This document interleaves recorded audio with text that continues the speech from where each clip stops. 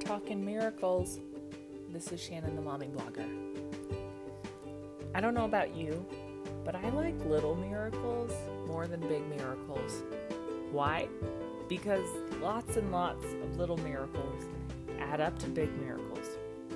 But you don't get those bigger than life miracles without the little ones along the way. Some people get crazy blessed and get nothing but big miracles, or so it seems. We seem to get so caught up in someone else's miracle instead of embracing the one God has already made for us.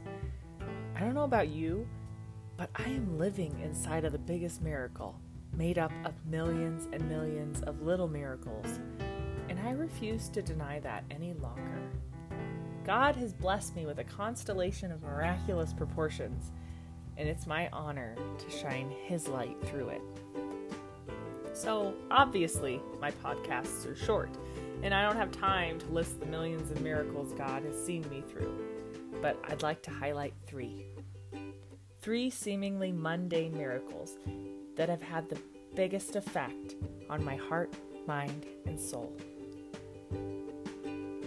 Three ordinary things that multiplied into extraordinary testimonies. Isn't it funny how God always likes to work in threes? You know, Father, Son, Holy Spirit. Why not follow suit? Number one, memorizing scripture. Yeah, I know, mundane as they come, especially to the unbeliever. But it is one of the biggest little miracles of my life. You see, I'm a huge bookworm, and I'm a nerd to the core. I'm as type A as they come. I've got color-coded, post-it filled Bibles to prove it. Before I gave my life to the Lord, my mind was filled with a bunch of useless information like Backstreet Boys song lyrics, how to make an Irish car bomb, and how to talk your way out of a ticket. With the exception of the Backstreet Boy lyrics, I had no problem emptying the recycle bin in my mind and replacing it with Jesus. I always thought that God-shaped hole was some sort of story that they used to keep you in church, devout and religious, until I realized that I was filling up that seemingly fictional hole with things that would never fulfill me, never complete me, never add to my life. But memorizing His Word and carrying it with me throughout my day, that's what the God-shaped hole is for. Mine is filled up with Jesus, Scripture, and worship music. What a dramatic shift from Irish car bomb to Toby Mac. But it's the best shift I've ever made. When I feel down, depleted, and all around miserable, I bury my head in my Bible and I memorize scripture. When I turn up the worship music and sing His praises while I'm doing the dishes, He delights in that. I let His truth surround me and remind me that He has rescued me from the muck and the mire. He is there, waiting with open arms to welcome me home. He's there, waiting for you too. Number two, my mommy blog and this podcast. This, right here, what you're listening to, this is my biggest ministry. These words that I speak and the words I put on the screen, all of those words are being used because of Him and because of His Word. When I gave my life to Christ 5 years ago, I knew that God would be using me as a vessel for the gospel and His glory. I was just puzzled as to how. How would God use me in His kingdom? Where would my place be? Where would I be able to share my God-given gifts in the most God-honoring way? Obviously, the correct answer is the internet. I mean, nothing bad ever happens here. Yeah, I hope you sense my sarcasm. When I was in high school, I had a MySpace blog, and it was filled with the emotional garbage of a self-hating, people-pleasing teenage girl, complete with hormones and love letters to Mr. What's-His-Name right now. Nothing good ever came out of that blog. In fact, I remember a fight going down after my junior prom because of something I wrote about a certain Mr. Right Now that ended up fizzling out before corsages were bought and pictures were taken. All that blog served as was a giant bullhorn, with a boy-crazy, hormone-ridden teenager on the other side, screaming infidelities. I knew I had a gift for writing, I was just letting the enemy steer my car down the wrong way of the highway. I was giving in to my feelings, giving in to the emotions of the situation, and my MySpace blog acted as a powder keg. I remember my mom always asking me why I never kept a diary. Of course, like any rational thinking teenager would respond, "But Mom, this is my diary. The world needs to know my thoughts at all times." Can we all just collectively give a sigh of relief that we're not teenagers anymore? All that being said, I knew I couldn't give glory to God if I was too busy feeling sorry for myself. So in turn, Shannon the Mommy Blogger was born. And because I was feeling like I needed another project, Shannon the Mommy Blogger, the podcast, was born earlier this year. And instead of crying about a boy who broke my heart, I'm preaching about a Savior who put my broken heart back together. So, if you're listening to this, or you've ever read any of my blogs, thank you. I hope you are encouraged, and I hope you are filled with the love of Jesus Christ. I hope you find yourself in Him. And if you need help along the way, I'm the girl you can come to. Yo, hit me up on Instagram. Okay. The last and certainly not least mundane miracle is a weekly Bible study with my mom. So to an outsider, this seems like the most mundane yet precious thing you could do with your mom. You know, a weekly Bible study with my mom and grandma, and occasionally my 6-year-old tags along and brings her Bible too. Sounds innocent and sweet enough. So why am I counting this as a miracle?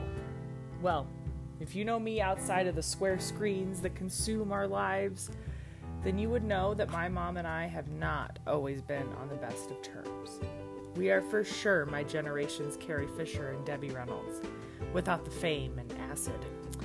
But what we lacked in illicit drugs, we made up for in tabloid-worthy fights. I remember as a child going to California for a mom-daughter trip. Yeah, it was all fun and games until we got to SeaWorld and we got in a giant fight and I called my mom a whore. Yeah, I was 12. Not my finest moment by a long shot. As I got older, the fights got more and more intense. I gave her a black eye after senior prom. I punched holes in walls and doors, and we both screamed ourselves hoarse for years. If we were fighting, you could be sure we had the volume up to 11. But when my husband, daughter, and I packed our stuff into a U-Haul and drove up the mountain to get a break from the constant flamethrowing, God entered the picture. And when I say entered the picture, I mean completely threw the old picture down a mountainous ravine and restored it to grace and beauty. In the midst of all of us moving to a new home, hundreds of miles away from anything familiar, my mom decided to try her hand at ATV riding. You know, feeling adventurous, I guess. I don't think she will be a professional anytime soon, but she did fly off a mountainside, so that's gotta be an X Games qualifier. In all seriousness, though, she lost control of her vehicle and flew down an embankment and felt what she swears was God lift her off the ATV and sit her down near a tree. The ATV went flying, but she stayed safe and grounded, all because of God. All because God said, "Not your time yet, Kim." And shortly after that, God began a work in her that I've never seen before. I prayed and I prayed for years to Him for a miracle. I prayed for a relationship restoration between me and my mom. I prayed for healing, for life change. Years later, we meet each week and read through the Bible and talk about Jesus and what His reckless love has done for each one of us. I am the guiltiest person in the world of asking God, "Are you even real? Are you there? Let me see my miracle." And God doesn't disappoint. 10 years ago, I couldn't be in the same room with my mom for more than 5 minutes without blood boiling to the surface. Now, I send her worship songs and prayers of encouragement, and she is living proof of the miraculous power of God. To God, it's not about a sprint. The Messiah is all about the marathon. It's not about collecting accolades and awards. It's about giving time, spending time, and seeking time with the one who breathed you into existence. It's about sharing that Christ-like love that lives in you with the world. God is in the miracle business, that's for sure, but God loves the littlest miracles over the biggest spectacles. You don't have to build a palace for Jesus to reside in. Just answer your door. He's knocking, patiently waiting for you to answer. Oh, and by the way, he's kind of hungry. 5-course meal or a Taco Bell $5 box, he wants to dine with you and linger after for coffee and conversation. He wants to be invited into your real life. He wants to move into the neighborhood, not just the picture-perfect neighborhood you project on social media. He wants to be there as you yell at your kids to get their shoes on. He wants to help you wrangle bath time and bedtime.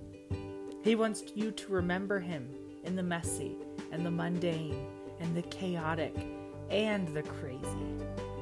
Jesus wants to go through life with you. He wants you to embrace the chaotic and crazy mess that is motherhood. And he wants you to know that miracles are occurring all around you. All you have to do is look.